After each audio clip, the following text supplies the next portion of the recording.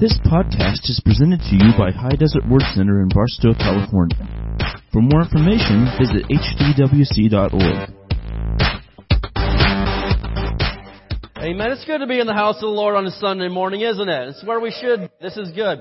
Well, if you need an outline for the message today and you didn't get one, the ushers will go ahead and give you one there. Just raise your hand and they'll help you follow along there. But man, what an exciting time of year it is. You know, I love Christmas. I love Thanksgiving. I love the holidays. That's why I filed a petition to legally change my name to Pastor Holiday. Now, so we're going to see if, I don't know if that'll go through or not. We can vote on that later. But anyway, praise God. Last Sunday night, we started a sermon series that we normally do on Sunday nights, but we're going to do one on Sunday morning today. And the title of the series is this, True Grit. And you're like, well, what are you talking about? Well, I'm talking about this, that to be a born-again Christian, to be somebody that God can use and do something through, we need Christians, we need people of God that have some grit. They've got some guts, they've got some backbone. They're willing to stand up and fight the good fight of faith when it's not easy. Because there's a lot of Christians, they're like, oh man, I'm with you all the way, Jesus. And then the devil comes and huffs and puffs and blows their house down and they go running. They go run into the hills like a coward. And that's not what God intended for us. He wants some people, He wants some Christians that will stand up and fight for what's right, that will stand up and fight the fight of faith and receive what Jesus has for them. And so, we started this series, I was telling last week, I went up to Big Bear in the early part of September, spent a few days in the cabin praying, and there's nothing better than that right there. But I was spending some time with God, and I opened up my Bible to the book of Mark one morning, and supernaturally, really, I read the book of Mark, and it seemed like a matter of minutes. I don't know exactly how long it was, but it wasn't speed reading. I mean, the whole book, God just gave me so much revelation in a short amount of time, and I noticed all these really strong character traits of Jesus. Now, we all appreciate that Jesus is merciful, soft, tender, loving. I mean, he's so full of compassion, but we often lose sight of the fact that Jesus is also really, really tough. And He doesn't get pushed around by the devil. And He doesn't let, circumstances. Jesus is a tough dude with some backbone and some guts and some grit. And he was so tough. He is so tough. He went down to hell and did warfare with the devil for, you know what I mean? So we could get to heaven. Amen? And so Jesus, yes, I'm so glad that He's soft and merciful and kind. But I'm even more grateful that Jesus is tough and willing to fight for us, and that He did. Amen? And so I noticed these 10 character traits that I just started taking notes on, and I'm like, man, Jesus, you weren't a weenie. You were a tough guy. You were manly. And then I felt kind of guilty for calling Jesus manly, so I was like, what is it that you had? And then it came to me. He had grit. He had what we call grit, where He was willing to stand up and do something. And so it's dawned on me that Christians need to have grit. They need to have backbone. They need to have some fight in them to stand up and do the right thing. And so this morning our message is kind of like a Thanksgiving feast. You're going to be like, well, why is that on the table today? Well, I'm going to put it on the table. I'm just going to put it out there. Don't ask questions. Just partake and, be happy that the holidays are here. Amen? And so let's go ahead and open in prayer. And then we're going to look at 3 things, 3 gritty characteristics of Jesus that you need in your life. Let's pray. Father, in Jesus' name, we thank You, Lord, so much that we have a church to come together and worship in. Lord, that we're together as a family. We're surrounded by our brothers and sisters today. We're going to have a great meal in a little bit, Lord, but first of all, we're going to receive the Word of God and receive spiritual food. In the name of Jesus, help us to pay attention and learn everything we need to today. In Jesus' name, everybody said? Amen. So let's look at these 3 character traits of Jesus that you need in your life. I need them in my life, and I believe that I'm getting them. The first one is this. Number 1, righteous anger. Righteous anger. And you're like, well, that doesn't sound very godly. Well, give me a minute. We're going to explain this. We're talking about righteous anger, not you getting mad and blowing up at your brother because, he stole your video game. I'm talking about righteous anger. So let's look here this morning at Mark chapter 3. Mark chapter 3. Amen. Now, most of what we're looking at is going to be in the book of Mark.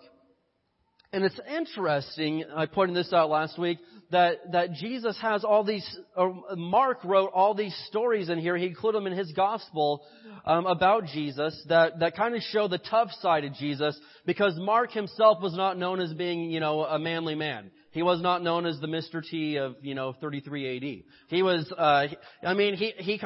he bailed a couple times when he shouldn't have.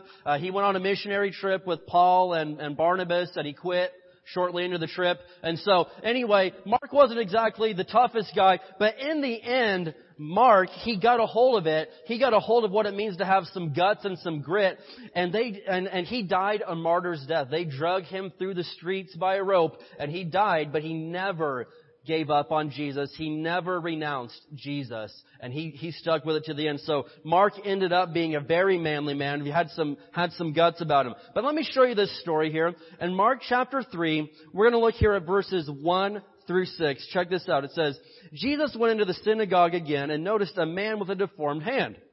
Since it was the Sabbath, Jesus' enemies watched him closely. If he healed the man's hand, they planned to accuse him of working on the Sabbath. So this was a setup, man. These guys, they were looking for any little thing they could do to start a fight with Jesus. They were just looking for anything at all. And so look at this, verse 3. Jesus said to the man with the deformed hand, "Come and stand in front of everyone." Then he turned to his critics and asked, "Does the law permit good deeds on the Sabbath, or is it a day for doing evil? Is this a day to save life or destroy it?" But they wouldn't answer him.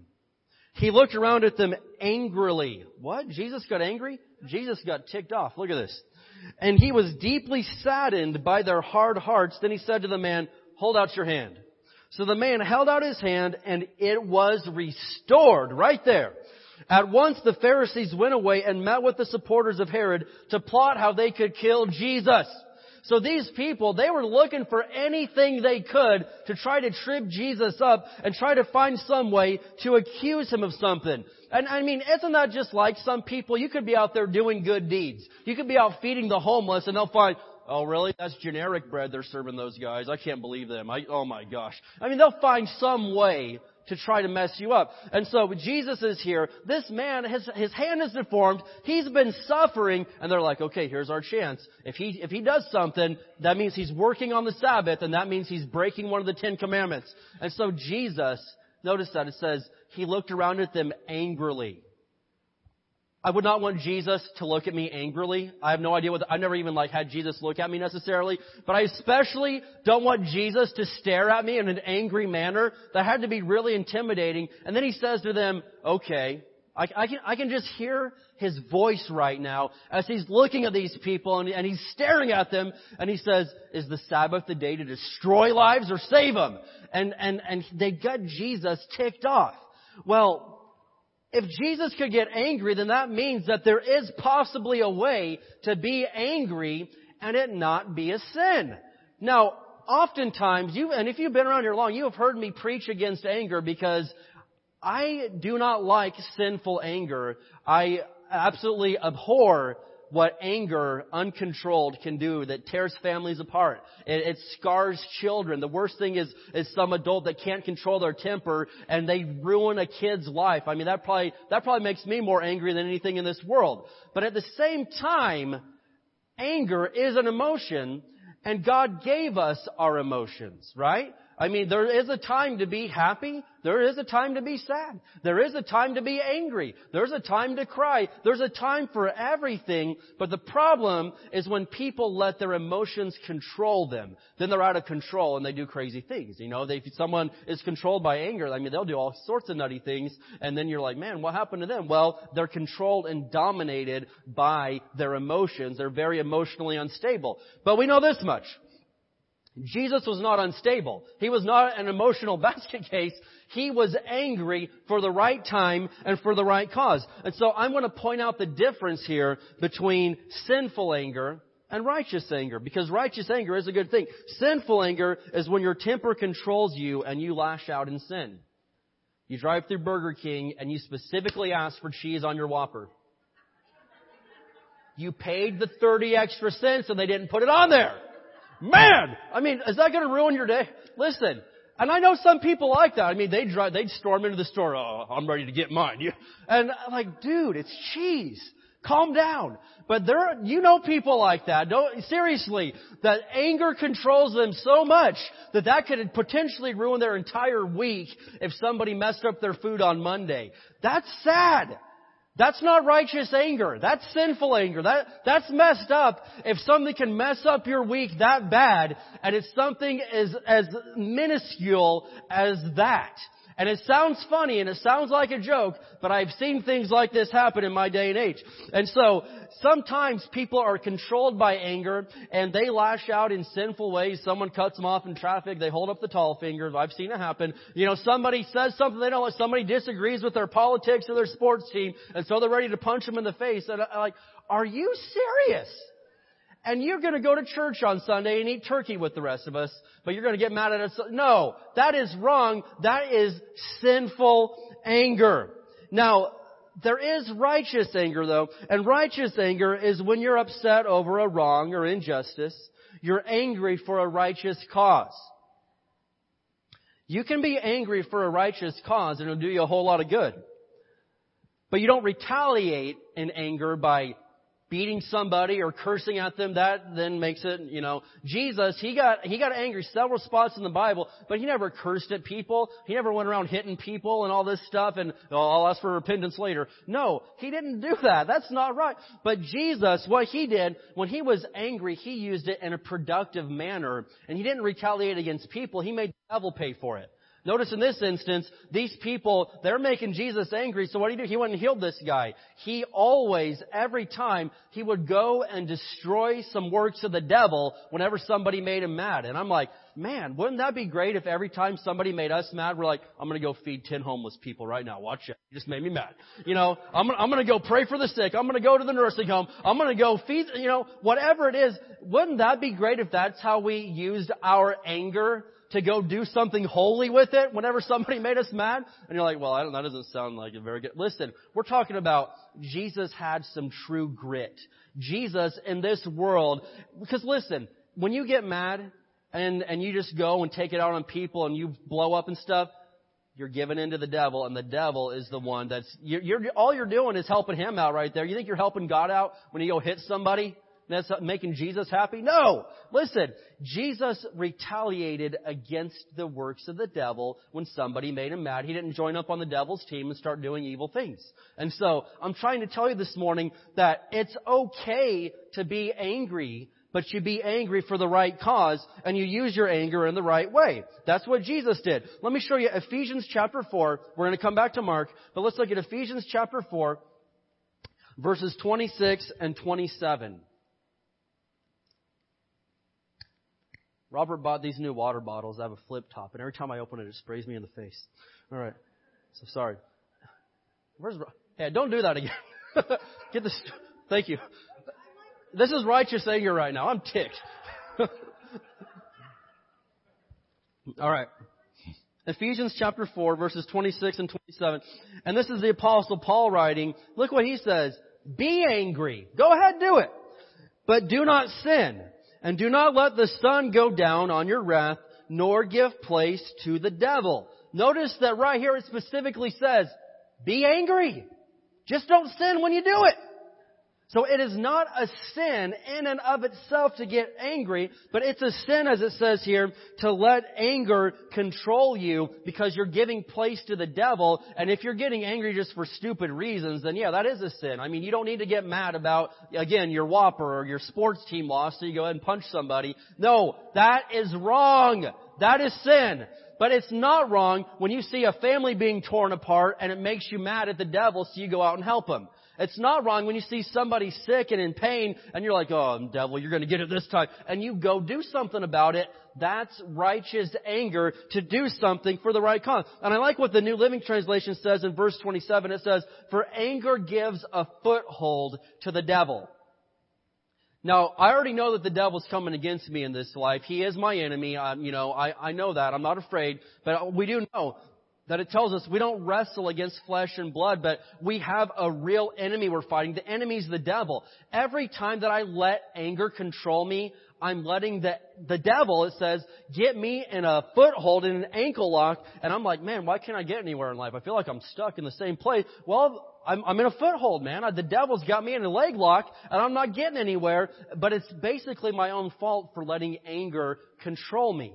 I'm playing right into his own hand, and he's loving every second of it. I see so many great people. Their heart's good. They love the Lord, but they're not getting anywhere in life, and they're looking at who to blame. Well, I blame the preacher. I blame the teacher. I blame my kids. I blame my wife. They're blaming everybody, but really, their foot's locked up, and it's the devil doing it because he controls their lives through this vicious, nasty emotion called anger, and that is not God's will for your life. I'm not going to give the devil any advantages in this fight. I want every advantage that I can get. And so God gave us our emotions, but we're supposed to be in control of them, not let them control us. And so I want to say this, anger can be a productive emotion when used correctly. Jesus would use anger in a very productive manner. Anger can be a productive emotion when used properly. And I think that it's a great time to talk about something like this right before the holidays start. Does anybody have family coming into town? I got some. Look out. Yeah, so I'm just, I love them. But, I'm just saying, listen, the devil loves to use what should be the most wonderful time of the year. We should be wearing ugly sweaters, drinking hot chocolate, singing Christmas carols, and the devil wants you to fight with your brother, your sister, your cousin, your uncle. It shouldn't be that way. This should be the most peaceful, joyous time of the year. And so let's talk about anger for a minute. This should be the time that we determine this year is going to be the Christmas season that we get along better than we've ever got along before. There will be no fighting in our house. There will be none of this stuff. And you're thinking, well, it's probably easy for Jesus to say he didn't have annoying brothers. Yes, he did. Yeah. Jesus had younger brothers. If you can do the math there, obviously they were younger because he had to be the firstborn because he was born of the Virgin Mary. But anyway, so Jesus had younger brothers and sisters. And listen, you read through especially the book of John, they were mean to him. His brothers were mean to him. They're like, Jesus, go on. There's a big festival in town this weekend. Why don't you go out there and do some miracles so everyone can see you, Jesus, if you really can do that stuff, if you really are who you say. And his own brothers trash-talked him and talked smack. And it says why? Because they didn't believe that he was really the Messiah. His own brothers. And so Jesus himself came from a dysfunctional family. Yeah, they put the fun in dysfunctional. They were crazy. But Jesus, he didn't let that get to him. He still went ahead and loved them and his stuff anyway. So I'm just telling you, determine right now this is going to be the best holiday season you've ever had, ever. You're going to get along with your cousins and uncles and aunts and grandpa and grandma, everybody. You're just going to have a grand old time this year, and you're not going to let the devil steal this from you. And so, we read about Paul. There are guys like Jesus and Paul. I like to put it this way. They didn't use anger to hurt people. They used anger to help people. Make me mad? Fine. I'll just go out there and preach even more. I'll go out and give even more money away. I'll go out and do that. And they used anger to help people instead of hurt people. And I was thinking about it. I always try to fit in a story about the Pilgrims this time of year because, hey, it's Thanksgiving and I'm thankful for the Pilgrims. My 10th great grandpa came over on that boat. I forget his name right now, but it was something Cook. Anyway, and so my 10th great grandpa came over on that boat. But the Pilgrims, they used anger, I believe, and you could debate me on this, but I believe they used righteous anger to help build this country.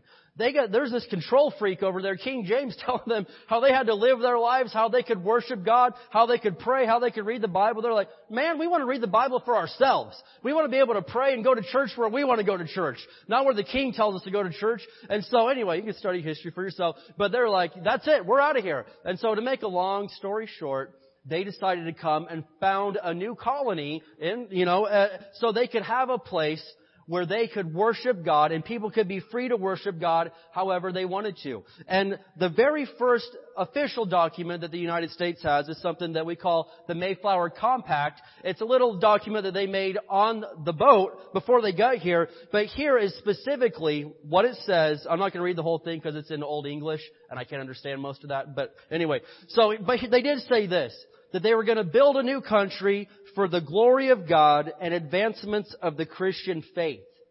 So they came here to build a country for the glory of God and the advancement of the Christian faith. And they got here and they made it happen. And, you could study history from there. But check it out. This place was built on righteous anger because they were like, nobody should tell you how you have to pray. Nobody should tell you how you have to go to church. Nobody should tell you where. You should be able to, you read the Bible for yourself. You should be able to read the Bible for yourself and search God's Word and get the answers you need, not have to have somebody else tell you about it. And that's how it is in our day and age. You're blessed. You have a Bible, don't you? You got a Bible app. Do you realize how fortunate you are that there's people in this world that they would give their lives to have a Bible in their language? I mean, I know different communist countries and stuff, people will translate one page of the Bible and pass it on. And so if somebody even has one page of the Bible, they'll sleep with it at night and hug it. And I mean, it's so precious. And we have all the answers. We've got all 66 books right here. And yet so many of us don't take advantage of that. And we're like, well, I wonder what I should do right now. Well, the answers are right here, man. God gave you an instruction book for life.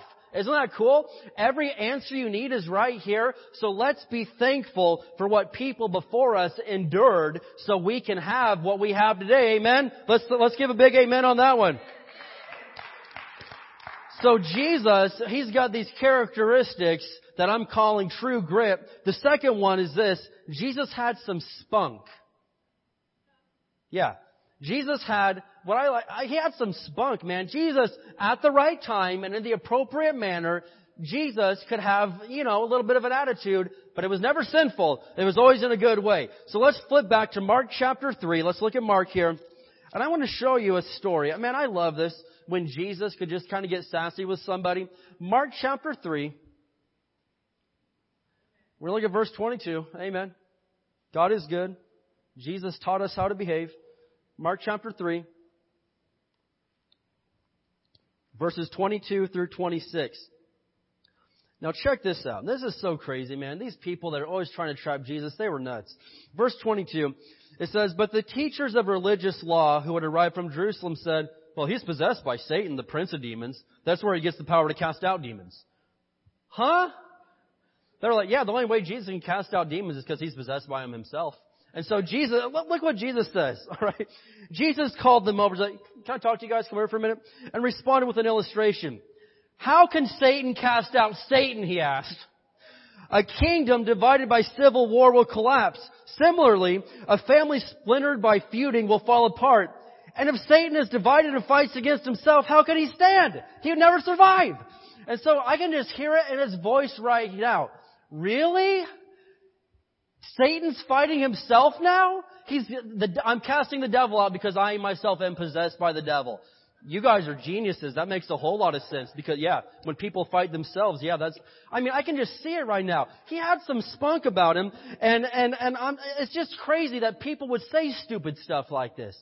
People say stupid things. Have you ever noticed that yet? People say a lot of really stupid things. And I like to look up quotes, and here's one. The patron saint of manliness, John Wayne, he said, "Life is hard. It's even harder when you're stupid." And I'm like, man, that's so profound. Life is hard, but it's even harder when you're stupid. And there's so many people, I just feel so sorry for them. Like, man, I know it's hard. We all got it's tough for all of us, man. We're all in this together, but wow, that was really dumb. You're making it harder on yourselves. And I hear these people, they come up to Jesus and like, "Well, we figured it out. He cast out devils because he is one. He's possessed by the devil, so that's how he gets his power." And Jesus is like, "Oh my gosh, are you serious right now?" And he confronts them about this stuff. And sometimes it's a good thing to confront somebody when they say something that's stupid. But Jesus confronts them and he's like, "No, that doesn't even make any sense. You're saying the devil is fighting against himself." And I love how Jesus was quick to respond to stuff, man. He always had the right answer, and he always had the grit to say the right thing. I'm going to show you this other story real quick in chapter 7. We're still in Mark. Let's flip over to chapter 7, because there is no shortage of scriptures on Jesus showing us what to do. Mark chapter 7, verses 5 through 8. I'm going to read this out of the Living Bible. So here's another one. "So the religious leaders asked him, 'Why don't your disciples follow our age-old customs? For they eat without first performing the washing ceremony.' Jesus replied, 'You bunch of hypocrites. Isaiah the prophet described you very well when he said, these people speak very prettily about the Lord, but they have no love for Him at all. Their worship is a farce, for they claim that God commands the people to obey their petty rules. How right Isaiah was! For you ignored God's specific orders and substitute your own traditions. You're simply rejecting God's laws and trampling them under your feet for the sake of tradition. Like, man, calm down, Jesus. Wow. He got ticked off right here. He's like, man, Isaiah was right about you guys. He saw you guys coming. You bunch of crazies. He said, listen, you're all hypocrites. You are a bunch of hypocrites. You talk pretty about God. You know all the right words to say, but you don't even love Him at all. And I'm like, wow, Jesus, that's pretty gutsy right there. He's probably outnumbered. He's got all these people around him, and he's just saying it straight to their face. You don't even love God at all, do you? And I'm like, wow. That took some guts. Well, again, was Jesus just blown up because He had temper problems and didn't get held as a child? No. Jesus had righteous anger, and He had a little bit of spunk when it needed to be happening. And I wish that more Christians in our day and age would have righteous anger, and they would have a little bit of spunk. They'd have a little backbone in them. I'm not talking about being mean and crossing the line, but I'm talking about when you see somebody speaking unjustly about God, you know the right words to say, and you say it in the right manner. When you see somebody doing something wrong, that you've got enough guts to speak up about it. Because you have been taught. Do you all live in 2017? Show of hands. Okay. All right. About 40% of this crowd is in the current year. Some of you, I know you're in the 80s. I can see it by the way you dress, but that's cool. All right. No, I'm kidding. Hey, I wear this sweater every Thanksgiving for the last 10 years, and you'll see it next year this time too. All right. I forgot what I was going to say. All right. So anyway, okay, here, I remember now. So listen, Jesus, He confronted wrong when He saw it, right? Do you see that? I'm not making this up. He confronted it. He's like, hey, you shouldn't be doing that. In 2017, we have all been told, and it's been drilled into our heads, that somebody could be robbing a bank and you can't say anything at all or else you're judging them. Right? Somebody could be, they could be slandering somebody. They could go online, bully them, and say all kinds of mean, terrible things. And the second that a Christian says, that's not very loving, don't judge me. Calm down, bro. Jeez. But that's the way it is. And listen, you've believed a lie from the devil if you really truly believe that as a Christian you have no right whatsoever to point out what's wrong in the world. Jesus said, you are the light of the world.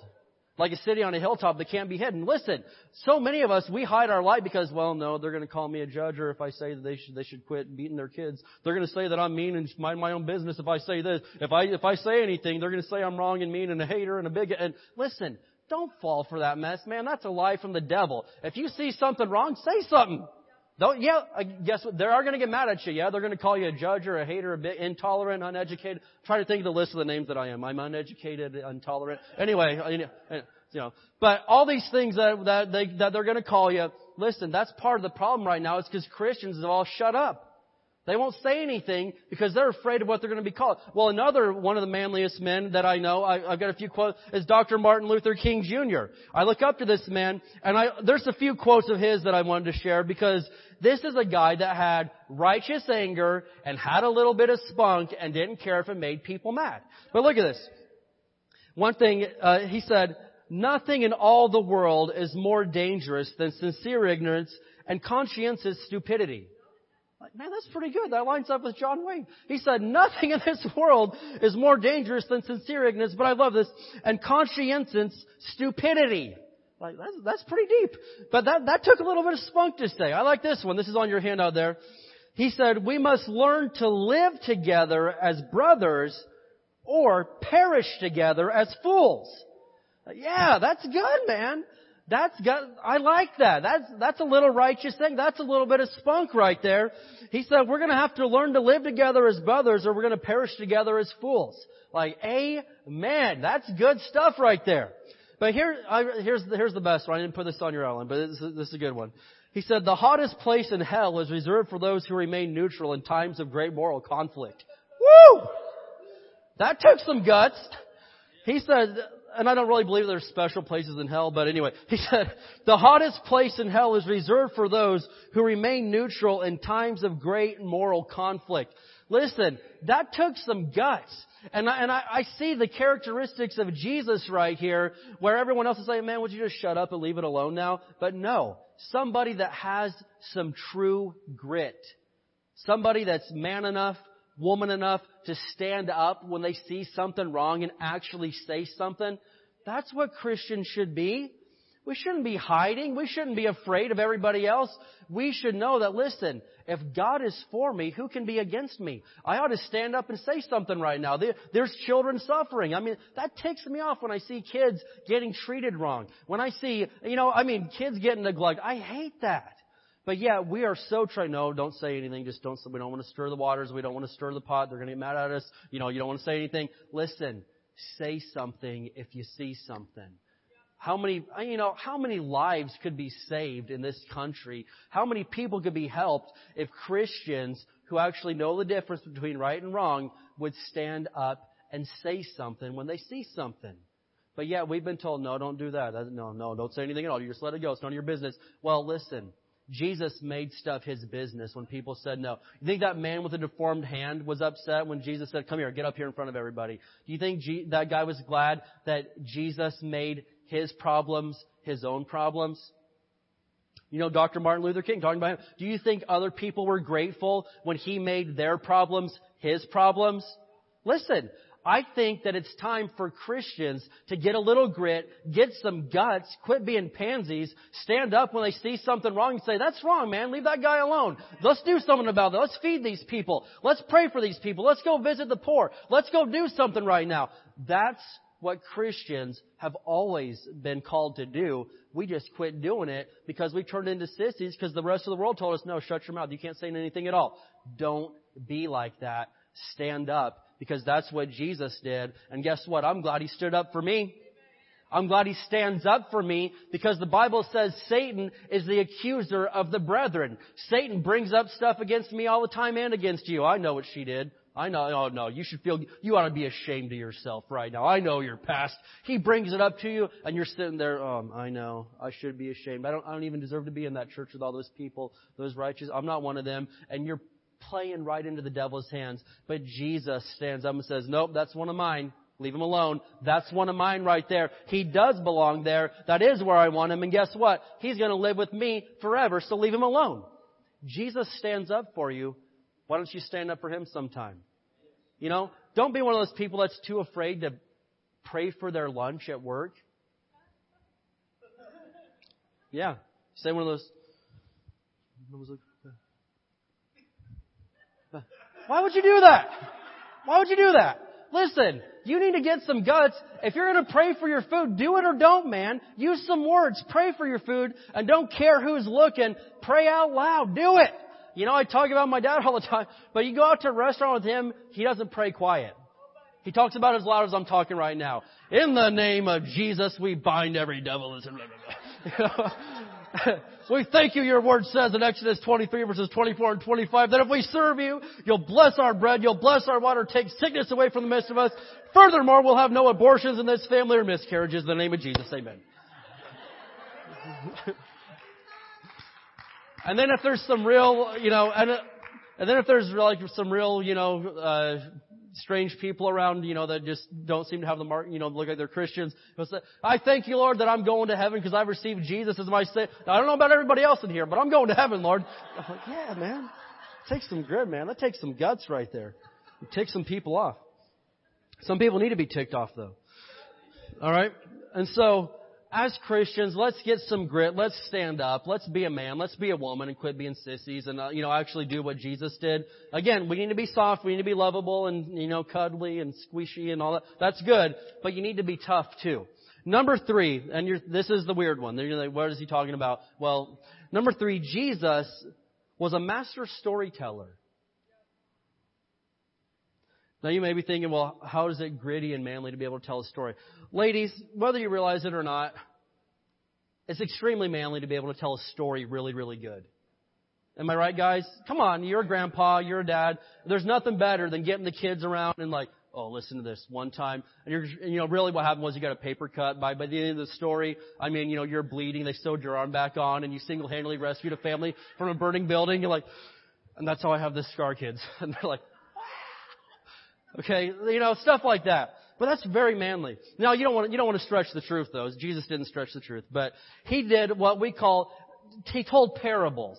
And there's all these parables, these stories in the four Gospels where Jesus would tell a story to get across the point that He was wanting to make. And there's something just extremely manly and gritty and strong about you can teach the next generation the truths that you've learned by being able to convey it through maybe telling a story or something like that. And so I'm going to show you something, though, about Jesus. Mark 4, verse 34.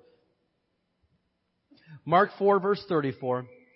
And you got to be able, we're talking about conveying truth to the next generation. And that's extremely gritty. You've got to be able to do this. I thank God for the older guys in my life, the elder guys that'll tell their stories of their experiences in times past. Like, I need to hear that stuff, man. I need to hear what you did when you were raising your kids, when you were married, when you were working. I need to hear your stories. That you need to pass those on, guys. The good ones. I know I've heard some ones that I probably didn't want to hear, but. So Mark 4 verse 34, it says, in fact, in His public ministry, He never taught without using parables. Wow.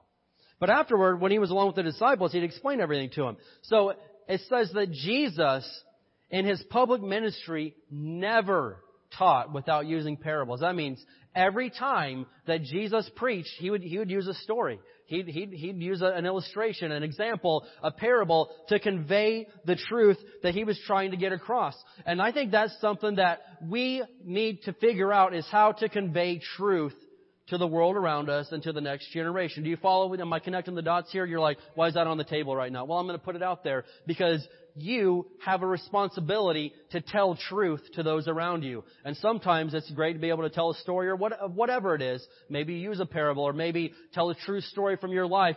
But you have a responsibility to share the truth that you know. Luke chapter 14. All right. And this right here is one of Jesus' parables. And I think this is fitting for today because it's called the parable of the great feast. Luke chapter 14, this is the parable of the great feast. And you need to listen to this. This is Jesus giving an example. And I think it fits perfect for this time of year because we all have feast on our mind. We all know that, starting today and on Thursday, and then hopefully again 3 weeks from there, you'll be feasting, and there's nothing wrong with that. We need to be doing that. But check this out. This story that Jesus told about a man that was going to throw a great big banquet and have a great big feast. Luke chapter 14, starting at verse 15. This is one of His parables. Hearing this, a man sitting at the table with Jesus exclaimed, "What a blessing it will be to attend a banquet in the kingdom of God." Then Jesus replied with this story. He's like, oh yes, that reminds me of a story. Look at this. A man prepared a great feast and sent out many invitations. When the banquet was ready, he sent his servants to tell the guests, "Come, the banquet is ready." One said, but they all began making excuses. So you got an invitation and you said you're going to go. You said, "Count me in," but now you've got excuses. Okay, look at this. One said, "Well, I've just bought a field and I must inspect it. Please excuse me." Another said, "I just bought 5 pairs of oxen and I want to try them out. Sorry, please excuse me." Another said, "Well, now I have a wife, so I can't come." Listen, man. Come on, stand up to your wife. Seriously. Anyway, that didn't go over well. All right, verse 21. The servant returned and told his master what they had said. His master was furious and said, "Go quickly into the streets and alleys of the town and invite the poor, the crippled, the blind, and the lame." After the servant had done this, he reported, "There's still room for more." And so he's like, man, we got to just fill this dinner up. Anybody that could possibly get in. So his master said, "Go out into the country lanes and behind the hedges and urge anyone you find to come so that the house will be full." Look at verse 24. Here's the sad part. "For none of those I first invited will get even the smallest taste of my banquet." So what's the moral of this story? Well, Jesus has prepared a great feast for us in heaven, right? Marriage supper with the Lamb. He's prepared a great feast for us in heaven, and for some strange reason, there are people that make up excuses and don't want to go.